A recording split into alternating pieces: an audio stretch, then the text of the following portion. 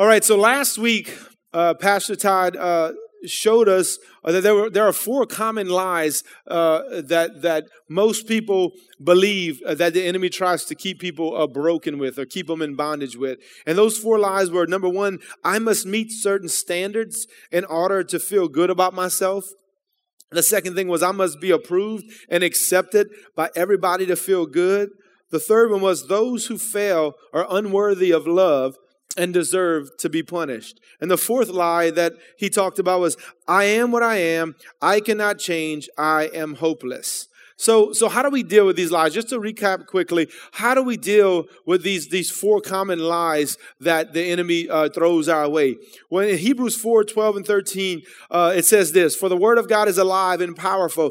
It is sharper than a sharpest two-edged sword, cutting between soul and spirit, between joint and marrow. It exposes our innermost thoughts and desires. I love how it says that it exposes our innermost thoughts and desires. So the way that we deal with lies in our lives is to ask the Lord to expose them. Amen. Lord, expose any lie I'm believing through your word and by your spirit. Lord, what is it that I've been believing all my life that may not be true? So Pastor Todd went into detail about that last week. But by the way, if you missed last week, I'm going to encourage you to go on our website or on iTunes and listen to the podcast, or you can get the DVD and CD and listen to that message. It was a powerful message. So we first must ask the Lord to expose any lie, but then we ain't stopped there. Once we know the lie, we need to replace it with the truth of the word of God, right? Pastor Todd mentioned this last week and closed with this in John 8:32. Jesus said, then you will know the truth, and the truth will what? Set you free. If you get the Lord to expose the lie, then you replace it with the truth. That will set you free from the lie you've been living and help you to walk in the truth and the identity. Amen? Amen. So today I want to look at another tactic that Satan uses to keep us broken. It's found in Ephesians 6:12, and I'm going to read this verse in two different translations. It says, for our struggle is not against flesh and blood, but against the rulers, against the powers, against the world forces of this darkness, against the spiritual forces of wickedness in heavenly places. The New Living Translation says it this way, for we are not fighting against flesh and blood enemies, but against unseen rulers and authorities of the unseen world, against mighty powers in this dark place and against evil spirits in the heavenly places. I titled this message today, The Unseen Struggle, based upon this scripture and these two translations. So let's go ahead and pray over our time in the Word. Heavenly Father, as we just read, we know your Word is active and powerful and sharper than any two-edged sword. Thank you for exposing lies last week, and that you're continuing to expose lies and bring truth and healing and wholeness to our lives. Father, now I pray today in the name of Jesus that you would help me as I present your Word, Father, clearly and accurately, Father. We ask you, Holy Spirit, to take over, to rule and reign in this place. So Lord, I take authority in the name of Jesus over every distracting spirit, over all confusion right now. In Jesus' name, we declare every plan of the enemy is canceled in here today in the mighty name of Jesus. Lord, we ask, have your way, do what you want to do. Lord, transform us and help us, Lord God, to continue to live free lives. In Jesus' name we pray. Amen. Amen. In this verse of scripture I just read, the Apostle Paul is describing various levels of demonic attacks that can occur in our life. You know, when it comes to the subject of demons or evil spirits, there's been plenty of controversy, even inside of the church, even inside of the body of Christ. You know, C.S. Lewis warned, we must not focus too much on the role of evil or focus too little on the role of evil. And I believe one of the reasons he says that, because he knew what was going on back then, is still going on today, that there's usually two extremes when it comes to this topic. Either there's one extreme where people believe that there's no such thing as demons or the devil or any of this kind of stuff. That's one extreme. But we see clearly all through the Bible. I don't have time today to look at all the scriptures, but I want to encourage you, if you maybe lean towards that side, read through the four Gospels and through the book of Acts. All through the Gospels and through the book of Acts, Jesus, Paul, and the disciples encountered and dealt with demons. Amen? So you can look through the Word of God and see it. They encountered and they dealt with demons. So we know that the devil and his demons are real. It's biblical. It's a biblical based teaching. So that's one extreme, is that it doesn't exist. They don't exist. That's non-existent. Then there's the other extreme. The other extreme is some Christians that believe there's demons, but they look for a demon behind every bush. Like if you're going down Johnson Street and you run over a nail and you get a flat tire, and you're like, oh man, that was the devil. No, that was a nail in the street. And you got a pop tire. So not everything, the tires bust, belts break on your car, things happen that are not always demonic. So that's another extreme. So that's an unhealthy extreme too. I love what Peter Wagner said. I think he sums it up the best. He says, I don't go looking for a demon behind every bush. But if there's a demon in my bush, I want to know how to get him out. Amen? I think that's a good, in a nutshell, a healthy balance there. So we're going to talk a little bit about this today and flowing with the message, the series we've been going with. I want to talk about this. I want to talk about how, traumatic experiences not only cause deep pain and produce lies, as we talked about the last 2 weeks, they also can open the door to demonic influences in our life. Now, when I say a demonic influence, what do I mean by that? Demonic influences means this. It's to be oppressed, harassed, or affected by a demonic spirit. It feeds upon one's area of weakness, whether that is an emotional wounding, a painful memory, past or present sin. So the things that we talked about in week 1 about how we get broken from emotional woundings and deep pain and trauma and abuse as a kid. That's one way. And then the lies we believe, the enemy comes in and either plants lies or feeds on lies that someone tells us. And then so this all builds up to, and then also past and present sin is how the enemy comes in and tries to mess with people. If someone is struggling, demons may not always be the cause, but they add to the mess.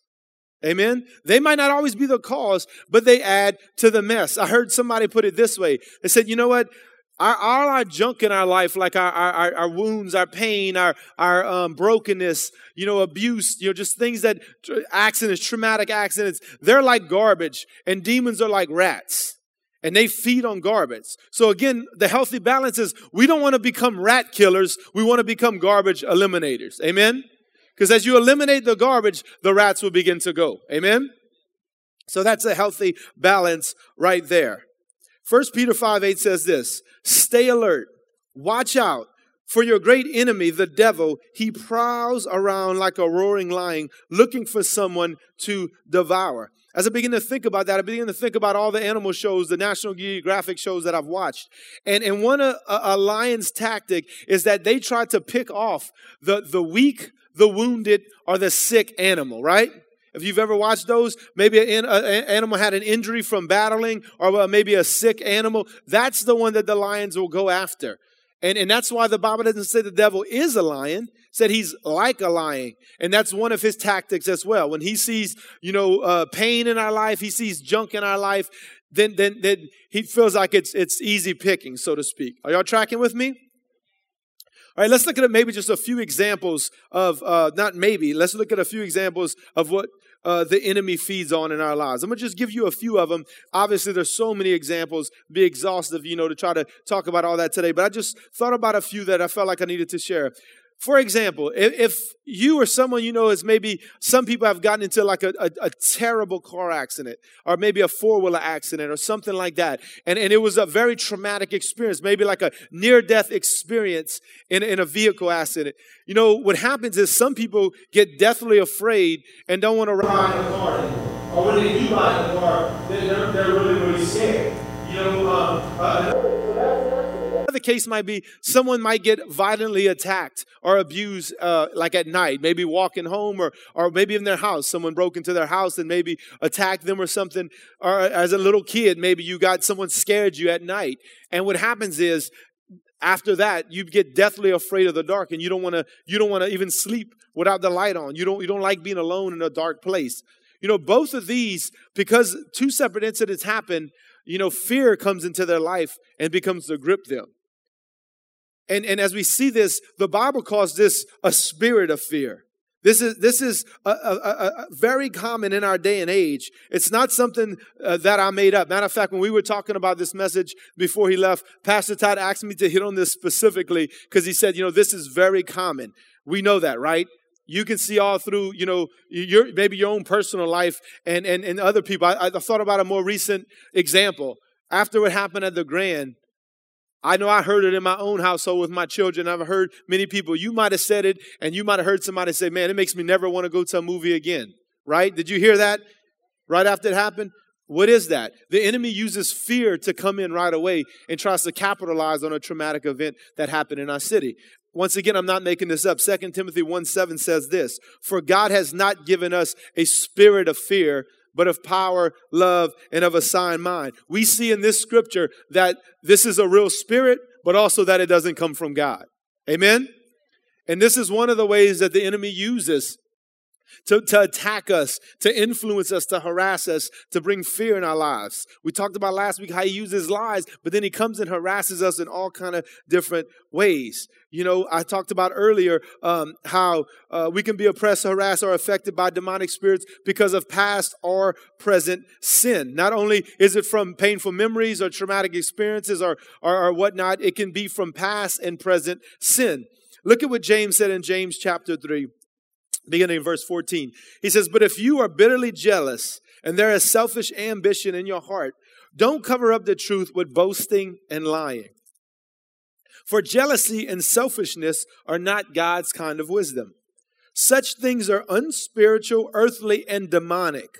For wherever there is jealousy and selfish ambition, there you will find disorder and every kind of evil. Did you catch that? In these verses of scriptures, James mentions jealousy, selfish ambition, boasting, and lying. Aren't these all classified as sins in the Bible?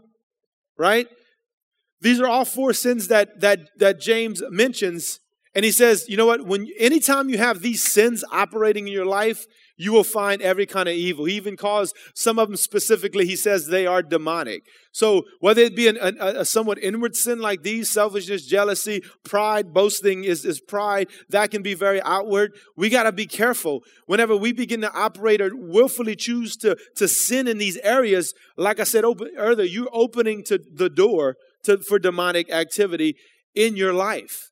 And so we got to be careful of this. Another way of let me stop right there. Let me go back and say this. I don't want to say this and then people get fearful like, oh, every little thing, if I sin, will, the devil come try to mess with me. No, the Bible makes it clear, and I'm going to get to that. If we repent of our sins, God will forgive us of our sin. I'm talking about habitual sin. Are y'all following me? I'm talking about not just, oh man, I messed up today, I stumbled, so they're going to have, all this evil trying to harass me. That's not what I'm talking about. I just want to be clear. I felt like I needed to go back and just preface this, is that, it's habitual sin. It's like, there's sin in your life. You're doing something over and over and over again. You know it's wrong, but you choose to do it anyway. Are y'all tracking with me? I just want to be clear. I don't want to move on if we're not clear. I want to make it very clear. Like the next thing I'm about to talk about. When it comes to sin. And a few things I want to hit on. One of them is sexual sin. Sexual sin, whether it be physical or visual, opens up the door to the enemy. Now we know plainly what the Bible says about this. About any sexual activity before marriage is a sin. It's immorality. And you might think just because you're not doing anything physical, but just, looking at something on your phone or your iPad or computer or TV, well, it's not really sin. Brother, sister, it's sin. So pornography is an epidemic in our country right now, even in the church. And I just want to warn you, that will open up demonic influences in your life. That is one thing that I've seen. I've seen people reel with it. I've seen people hurt, destroy their lives, their minds, their families. This is another way. So this is an example of how the enemy can do this. Another one is drug and alcohol abuse. And I'll use this one as the last one. Drug and alcohol abuse can open up, yourself, and the enemy will feed on that abuse and that kind of use to mess with you. Let me give you an example. Are you ever known anyone that was an alcoholic, for example, and when they get super drunk, you say to yourself, if you heard people say, man, when he gets drunk, he's like a totally different person. Ever heard that or seen that? let me tell you, they're a totally different person. And it's not only because the alcohol is at play. It's because the enemy is coming in and messing with them in that time. I know that from personal experience, from getting drunk and also from drug use. I remember one night I had taken a drug before I got saved years ago in high school, and I had got sick that night after I was high on this drug. So I asked my buddy to bring me back to his house so I can go to sleep. He's like, man, I can't go to sleep. I can't let my mom see me like this. I'm gonna drop you off. I'm out of here. So he dropped me off at the house, and so I began to try to go to sleep, but because of the drug I was on, I couldn't. And not long after that, as I'm laying in bed, it sounded like somebody was in the room grabbing the closet doors, some bifold doors, and shaking them violently. I'd sit up and I was like, man, nobody was in there. So, I eventually, hours later, tried to go back to sleep and did. And, later when I told my buddies what happened, we all chalked it up as what was known as like a bad trip. Oh, man, you just had a bad trip. Well, yeah, I had a bad trip, and I realized when I got saved why I had a bad trip, because there was demons in that room messing with me. They were harassing, influencing, and affecting me, all three of them, right? So you can see how drug and alcohol use can open up the door to the monogram, to alcohol abuse and drugs and all of this kind of stuff. So these are just some examples of how, once again, experiences and some of these things we didn't do on our own. Once again, if you were abused or, something like that, even though it wasn't our fault, sometimes we hold on to this stuff and there's all this junk inside. That's what we're talking about. Listen, that's life. That thing happens to you, but you don't have to stay that way. That's life. Doesn't mean we got to stay in the state we're in. That's why we're going through this series. Amen. Are y'all tracking with me? Are we still good? Y'all following me? Okay. All right. So now that we know all this, the most important thing to need to know is how do we get free and stay protected from the wiles of the enemy? Amen. Number one is you must understand the truth about Jesus. You must understand the truth about who Jesus really is. And you might think, well, brother, I know the truth about Jesus, and that's great. So let's just go over a couple of them real quick.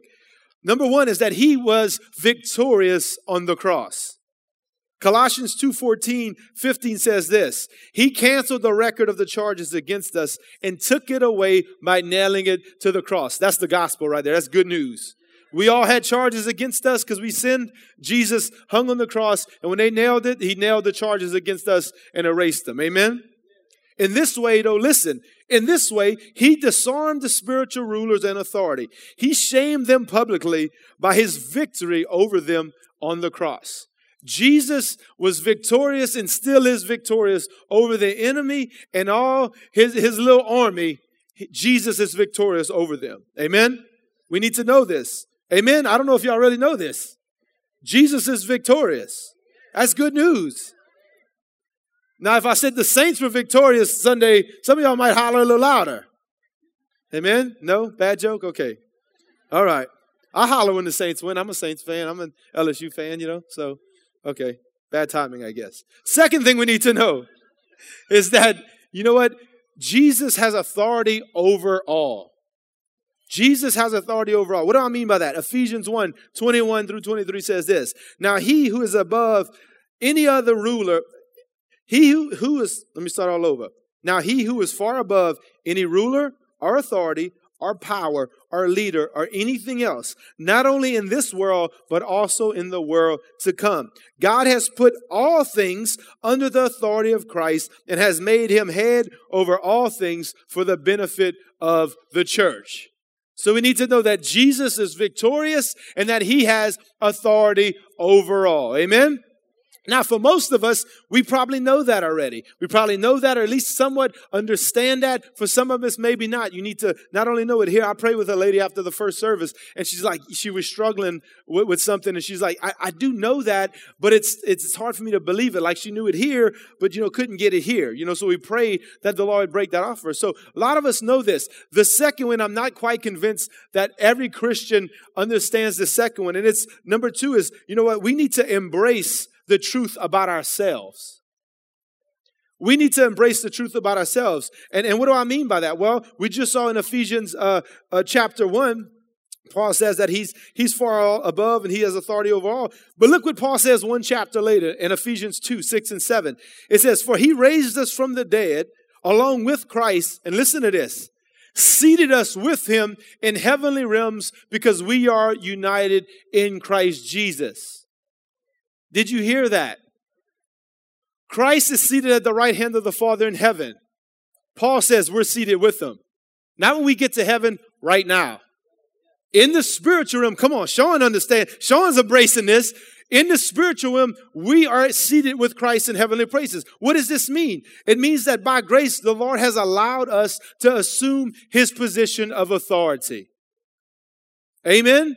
This means that he's saying, listen, because that's the right hand of the Father. The right hand is symbolic of authority. So it's saying that Jesus has all authority. And then Paul says we are seated with him.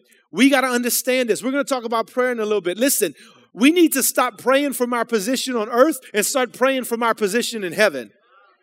Amen? We have been given authority. How do I know this more specifically? Because Jesus told us. Luke 10:19. Look, Jesus said, I have given you authority over all the power of the enemy. So you might know that Jesus was victorious and has all authority, but did you know that you are victorious and you have all authority? You have authority. You are seated with Christ in heavenly places. That's who you are. If you are a born-again believer, you have accepted Christ, you've come into his family as his son, you have the same authority Jesus had when he walked on the earth. And that's why Jesus said, these things I do, and even greater you would do, because you are my followers, because he has given us that authority. Are you tracking with me? I think if you get this right here, this is going to be a game changer for most of y'all. If you're struggling with some demonic harassment or whatnot and been fighting and been battling, this right here, embracing your identity and who you are, embracing the fact that I am seated with Christ in heavenly places. I have the authority. If you know this, you should never, ever, ever, ever be afraid of the enemy again. Ever. Because you have authority over him. Amen. So we must know the truth about Jesus and embrace the truth about ourselves. Amen. The third thing, as we go into the realm, once we know this and get in this position, the next thing we need to do, if we believe that there's this harassment or oppression in our life, is we must repent and renounce.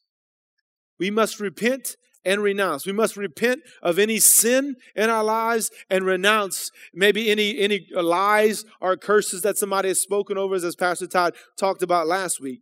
There was a guy in the book of Acts. His name was Simon. And he was a magician, and he was doing all kind of, supernatural stuff because he was a magician. But then the Bible tells us that he turned to the Lord and started following the Lord. But he was still caught up in a lot of this, witchcraft and whatnot. And as he saw the disciples beginning to lay hands on people and they were receiving the Holy Spirit, Simon asked, hey man, let me give you some money. Can I buy this gift from you? And the disciples rebuked him and said, no, you can't buy the gift of God. And because of this is what he went on to say. Acts 8:22-23 says, repent of your wickedness and pray to the Lord. Perhaps the Lord will forgive your evil thoughts. Listen to this. For I can see that you are full of bitter jealousy and are held captive by sin. So as he was held captive by sin, what's the first thing he told him to do? Was to repent. He said, repent of your wickedness. If you feel like you've been held captive, you've been oppressed in an area in life, the first and foremost thing you must do is you need to repent. You need to repent. 1 John 1:9, we know this. This is comforting. But if we confess our sins to him, he is faithful and just to forgive us our sins and cleanse us from all wickedness. We're gonna pray in a little bit, and we're gonna ask the Lord. We're gonna repent and renounce things off our lives. But listen, he is faithful and just. See, confession is one part of repentance. We confess and tell the Lord we've sinned. He already knows it, but when you confess and you repent, what you're doing is you're lining up with what the Lord already says about sin. That's what confession is. It's like if someone breaks the law and they get taken into an interrogation room. Well, we know in the books that law, like robbing a bank, is against the law, right? But if a guy says, I didn't do it. Well, when he comes in and he confesses to it, he's lining up saying, okay, I did it. I broke the law. So that's what confession is. It lines up with God saying, okay, I know I've sinned. So you confess, but then you repent. That means to turn away. Really, the word literally means to rethink. It says that he's faithful and just. Can you go ahead and put that scripture back up there, Nick? It says he is faithful and just. 1 John 1. to forgive us our sins and cleanse us of all unrighteousness or wickedness, this translation says. You know, we often talk about the justice of God when we're talking about judgment. Well, he's he's a merciful God, but he's a just God, and that's true. But you know what? He's a just God in a good way too. He's so just that if we confess, he has to do it. Well, Brandon, what you mean? God he don't have to do nothing that he want to do. No, he has to because it lines up with his word. Amen? Because he says, you know what? If you repent, if you confess, then I'll forgive you. So listen, that's the beginning. It wipes our slate clean. The book of Acts talks about repent so times of refreshing can come. You know, if you've been in bondage, if you've been in oppression, if you've been in a lot of hurt and wound and pain, you know what? When the Lord's power comes upon you and begins to heal you and break things off your life, it's refreshing. Amen? Isn't it? Isn't it refreshing to begin to feel the presence of God upon your life? So that's the third thing. We need to repent and renounce anything in our lives. And then the fourth and final thing we need to do is obviously there has to be some more action. And how do we do all of this? The repent and renounce? It's we must engage the enemy through prayer. We must engage the enemy through prayer. In Ephesians chapter 6, Paul gives us a threefold strategy to engage the enemy. First, we are instructed to put on the full armor of God. Ephesians 6:11 says this, put on the full armor of God that you may be able to stand firm against the schemes of the devil. You know, we talked about this in more detail in our Born for Battle series, so we're going to go through this quickly. And while I'm on that, I want to encourage you on this topic, because this is obviously only one message on this along the lines that we've been dealing with. I want to encourage you, if you wasn't here or if you were, to get Pastor Todd's series, Born for Battle. It was a whole series on spiritual warfare. Myself and Pastor Kelly, we did some teachings along those lines on Wednesday nights as well. I encourage you to get that series. Also, what Pastor Todd mentioned last week, the book, He Teaches My Hands to War by Pastor Larry Stocksdale, who was here about a month or so ago. I want to encourage you, phenomenal book on warfare, talking about the armor of God and everything. And so when you're going through this, it's going to help you. The more you study and the more you learn, the better equipped you'll be. Amen? Just like any soldier, the more weapons you have, the better off you are, right? Okay, so we talked about the armor of God in the Born for Battle series, so I'm going to go through these quickly. Ephesians 6:13 says this, therefore put on every piece of God's armor so that you will be able to resist the enemy in time of evil. Then after the battle, you will be still standing firm. Let me just stop right. That's good news right there. He tells us we're going to go through battles, but if you put on the armor of God, when the battle's over, you're still going to be standing. It's going to be the enemy that's going to be on the ground. That's encouraging right there. Stand your ground, putting on the belt of truth and the armor of God, or the breastplate of righteousness. For shoes, put on the peace that comes from the good news, so that you will be fully prepared. In addition to all these, hold up the shield of faith to stop the fiery arrows of the enemy, of the devil. Put on salvation as your helmet and take the sword of the Spirit, which is the word of God. Listen, we must pray these things on every day. We must pray these on. Well, what do I mean by that? Well, let's go through them. The belt of truth. When you pray on the belt of truth, it's a declaration that God's word alone is truth and all else is based on the lie of the enemy. So again, from last week, the lies of the enemy, when you put on the belt of truth, you're saying, you know what? Listen, anything you hear up here, anything someone speaks to you, whether it be a parent or a pastor, if it does not line up with the word of God, then it's a lie. I'm going to just step out there and say that. I felt a little pressure when I said that at the first service, but it's true. Every time we preach, I'll give you my notes. You can talk to me after. If it doesn't line up with the word of God, it's a lie, right? So people even hear things from people in ministry or people in authority, their parents, and they believe it. But you see, the belt of truth declares, you know what? Anything else outside of God's word is a lie. Amen? So we must pray on the belt of truth, the breastplate of righteousness. This is a declaration of our identity standing before God through Christ. Remember, we are the righteousness of God in Christ. It means we are in right standing with God because of what Jesus did on the cross, right? Not because of what we did, but because of what he did. I read something this week that said, you know what? If you throw your shame on Jesus, he will throw his honor on you. That's good stuff right there. We need to realize that, you know what? We're shameful for things we've done, but Jesus wants us to throw his shame on him, and he'll throw his honor on us because we're in right standing with him through the Father. Amen? The shoes of the gospel of peace. This is a readiness to embrace and communicate reconciliation through the blood of Christ. The shield of faith. This is a declaration of trust in God regardless of the circumstances. You may have been sitting here the last 2 weeks and thinking, well, you know what, Brandon, this is great stuff. And I feel like God's doing some work in my life. But it's like, I still feel like there's some stuff in there. Still feel like there's some, I'm battling with some things. Well, listen, it doesn't happen overnight. Sometimes God miraculously breaks things off of us. Other times it's a process. But guess what? The shield of faith says, Lord, I'm going to trust you in the process. I'm going to trust you. I have faith that you're working in and through my life, and I'm going to trust you in the process no matter what the circumstances are. The helmet of salvation.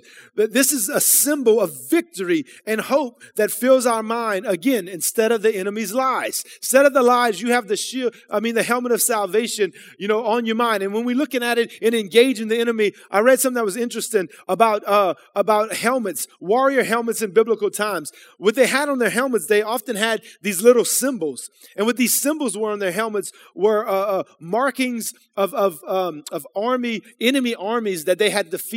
So when they would go into battle with this helmet on, it would show the enemy, listen, this is people I've defeated already. I'm not a green soldier. I ain't no punk. In other words, let's get after it.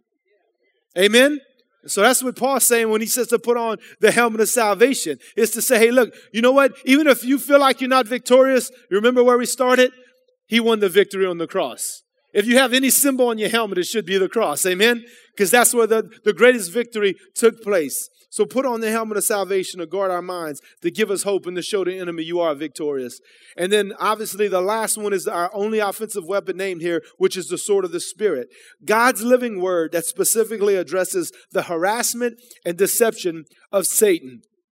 This is seen best in Luke chapter 4 when Jesus is being tempted in the wilderness. Many of us know the story. Satan comes against Jesus, tempts him, and 3 different times when Satan tempted him, Jesus said, "It is written, it is written, it is written." And he quoted a scripture from the word of God to combat the enemy. And the Bible says that the devil left him.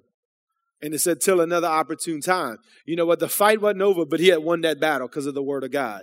Amen? So that's what we need to do. First, pray on the full armor of God every day. Second, Paul says this in Ephesians 6:18. Pray in the Spirit at all times and on every occasion.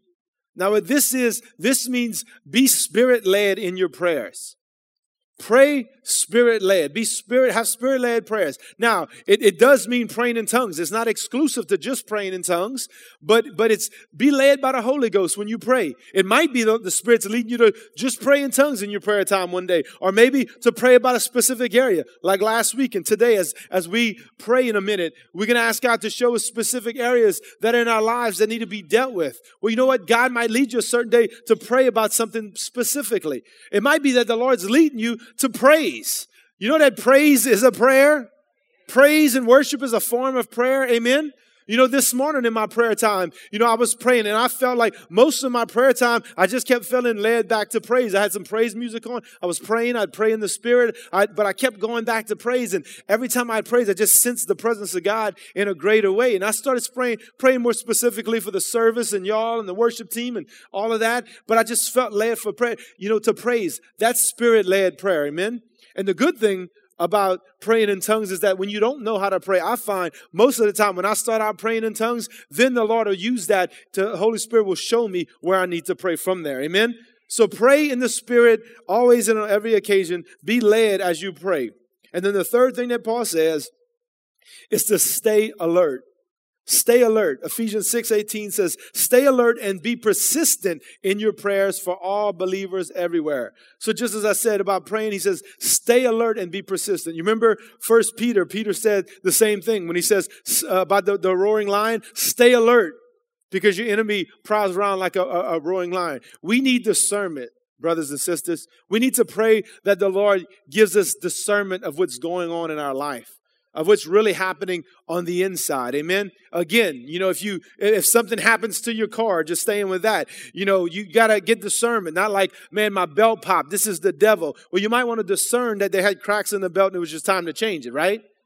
But there's other times where I find me and my wife, when we might be, arguing, or there's some tension between us. And then I recognize, like, wait, hold up. Either we're about to go minister somewhere at church or somewhere else, or we just come off. I find a lot of times is when we would come off of, like, say, an encounter retreat or preaching or what it might be. I notice that we're tired and we may be drained or whatever. And when we start kind of bickering and arguing with each other, and then I notice, wait, hold on, time out. This is the enemy. This is demonic. This is the enemy trying to bring a wedge between me and my wife. And I'm like, no, my wife is not my enemy. Listen to me, people. People are not your enemy. People are not your enemy. Pastor Larry's dad, Pastor Larry was here. His dad, you might have heard me say this before. Excuse me if you have, but this is so profound. Pastor Larry's dad was in ministry for 50 years. And he asked his dad's like 90 years old now. He asked his dad, he said, Dad, what's the one thing out of all the years, the 50-some years, starting a church, being in ministry, what's the one thing you learned out of all that stuff? And that's what his dad told him. He said, Larry, people are not your enemy. That's the one thing that a wise man of God said. And we got to realize that. Have discernment. Listen, I know people have personalities and come against you, but listen, don't take it personal. Realize, have discernment. Somebody said this, and I just read this. We're fighting against principalities, not personalities. Amen? Come on, you might want to write that down. We're fighting against principalities, not personalities. Have discernment of what's going on. Oh, well, Johnny just don't like me. He wants my job. Well, maybe. But you know what? Ask yourself what's really going on. Ask the Lord what's really going on. We need to stay alert and have discernment. Amen? Listen, the enemy is crafty. He works hard to deceive believers. We must learn to recognize his destructive strategies, particularly when we are most susceptible to falling. Amen? Why don't you go ahead and stand up with me as we close? Thank you, Lord. Y'all still good out there?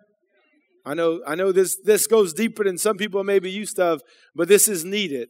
This is part of where we're going. This is specifically what Pastor Todd asked me to minister on today. So let's take some time in prayer. Whatever head bowed and every eye closed. Just as he has the last 2 weeks, I'm going to do the same thing again because he instructed me to do this. If you feel like in your life, even as I've been talking, it might have been the first thing I hit on, the fear thing. That you get gripped with fear very easily. Or it's been years and you can't seem to shake fear. Just for an example. That can be some harassment, some affliction in your life, some unclean spirits that are trying to mess with you. God doesn't want you to live that way. You're his precious child. He sent his son to die for you. He wants you to be free of that. It might be not that. It might just be something that you just feel like you can't break free of. And as we've been talking, maybe last week or the week before when Pastor Todd talked about deep hurts and that need healing, it might be tied to that. It might be tied to a lie. Because you know what? The enemy might have not planted a lie in your head. It might have been a person that planted a lie. But because your parents, a teacher, or even somebody in authority planted a lie, the enemies may be working on that. So whatever head bowed, every eye closed, Holy Spirit, I just ask. Come on, ask the Lord to show you right now. What's the area of my life, Lord, that I need to be free from? That I've been trying to do on my own. And maybe before today, you didn't recognize it as a demonic attack. But you know what? It very well could be, and the Lord wants to set you free. If that's you today, I want you to come down to the altar, and we're going to pray corporately together. Just as Pastor Todd said, you know what? Just come down here. Nobody's going to judge you. Nobody's going to think less of you. We had plenty of people down here at the altar at the first service, because I know that there's people that deal with bondage, that deal with insecurity, that deal with things that like fear. I know in a room this size, there are people that deal with fear. We can go off of right there. Thank you, brother. Come on down. I know there's more. Come on, let's pray. We're going to have a big prayer meeting. It's like a big living room in here with family that we're going to pray together. Come on down as people are coming down. Thank you, Jesus. The Lord wants to set you free today. Whom the Son sets free is free indeed. He died for us to be free. We have authority. Come on, all those walking down, I'm going to begin to speak that over you right now. You have authority. You are seated in heavenly places with Christ Jesus. Amen? Anybody else want to come down here? We're going to pray corporately. Come down here. We want to pray. We want to pray that the enemy's power is broken off of our lives once and for all. As God's beginning to heal, to expose lies, He's setting free too. You ladies right here, can y'all just kind of spread out? Let some others come up, move on over right here. Yeah, y'all go ahead, brother. Just go on over. Amen. Amen. Anybody else? Come on, make your way down. Don't be embarrassed. Don't be bashful. Don't allow the enemy to steal what the Lord wants to do here today. Amen. Okay, as they make their way down, this is what we're going to do. We're going to pray. As I said, and the third thing that we talked about is that we need to repent of any sin and then renounce any lies and maybe generational curses or whatever that have been spoken over our lives. So come on, we're going to pray together. I want all of us to pray. Let's pray together. Say, Lord Jesus, I ask that you would forgive me of my sin. I ask that you would cleanse me of my sin. Now I want you to take a minute and any specific sin in your life right now that you feel, that you know that pops in your head that the Lord shows you, take a minute and speak out that specific sin right now. Lord, forgive me of the sin of blank, whatever that sin is. Come on, y'all pray. Don't y'all everybody let's pray. Let's engage right now. This is engaging in prayer as we talked about. Thank you, Jesus. Come on, let's ask the Lord. Lord, I thank you. Come on, let's pray together. Lord Jesus, I thank you for forgiving me of these sins and for cleansing me of all wickedness. In Jesus' name, I thank you for dying for me.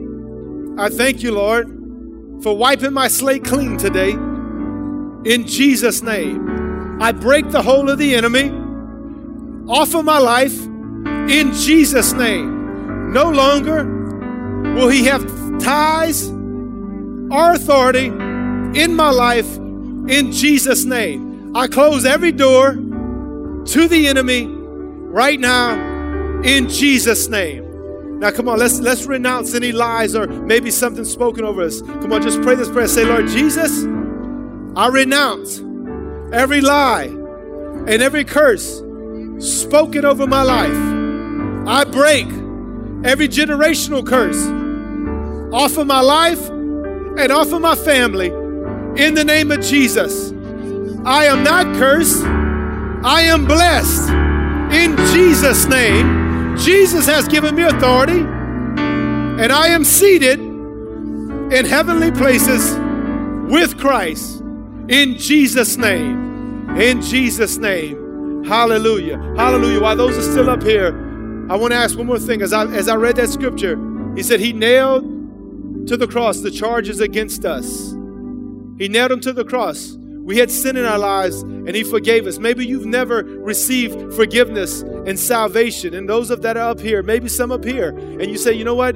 You can't pray that prayer being seated if you're not in the family of God. If you say, Brandon, I don't even know if I'm saved, if I'm right with God, if I need to be forgiven. I feel like there's charges of sin against me. I need to be released. I need Jesus in my life. If that's you, say, I need to accept Jesus. Just slip your hand up. Before we dismiss, slip your hand up. Let me see your hand. I need to get right. I see your hands. Hands going up back here. Anybody else? I need to get saved. I need to be a Christian. I need to be right with God. Anybody else? See hands going up. Anybody else? Amen. Hey, do me a favor. Slip down out of your seat. Come down here with these right here. We want to pray for you. We want to pray for you right here. Thank you, Jesus. Thank you, Jesus. Come on, we're going to, amen. Amen. Amen. Thank you, Lord. Thank you, Lord. Thank you, Lord. Amen. Amen. For those of y'all that just raised your hand to accept Christ, I want y'all to stay up here as we dismiss. I want you to stay up here. We want to get with y'all and pray with y'all, and we have a gift for y'all. And also, anybody else that came up here, if you feel like, you know what, even though we pray corporately, I feel like, you know, I want somebody to pray with me. I have some specific stuff going on. I would like somebody to come in agreement and pray with me. You can also hang back if you want as I dismiss everybody. So let's close in prayer. Heavenly Father, we thank you. We thank you, Lord, for the revelation of the truth of the Word of God.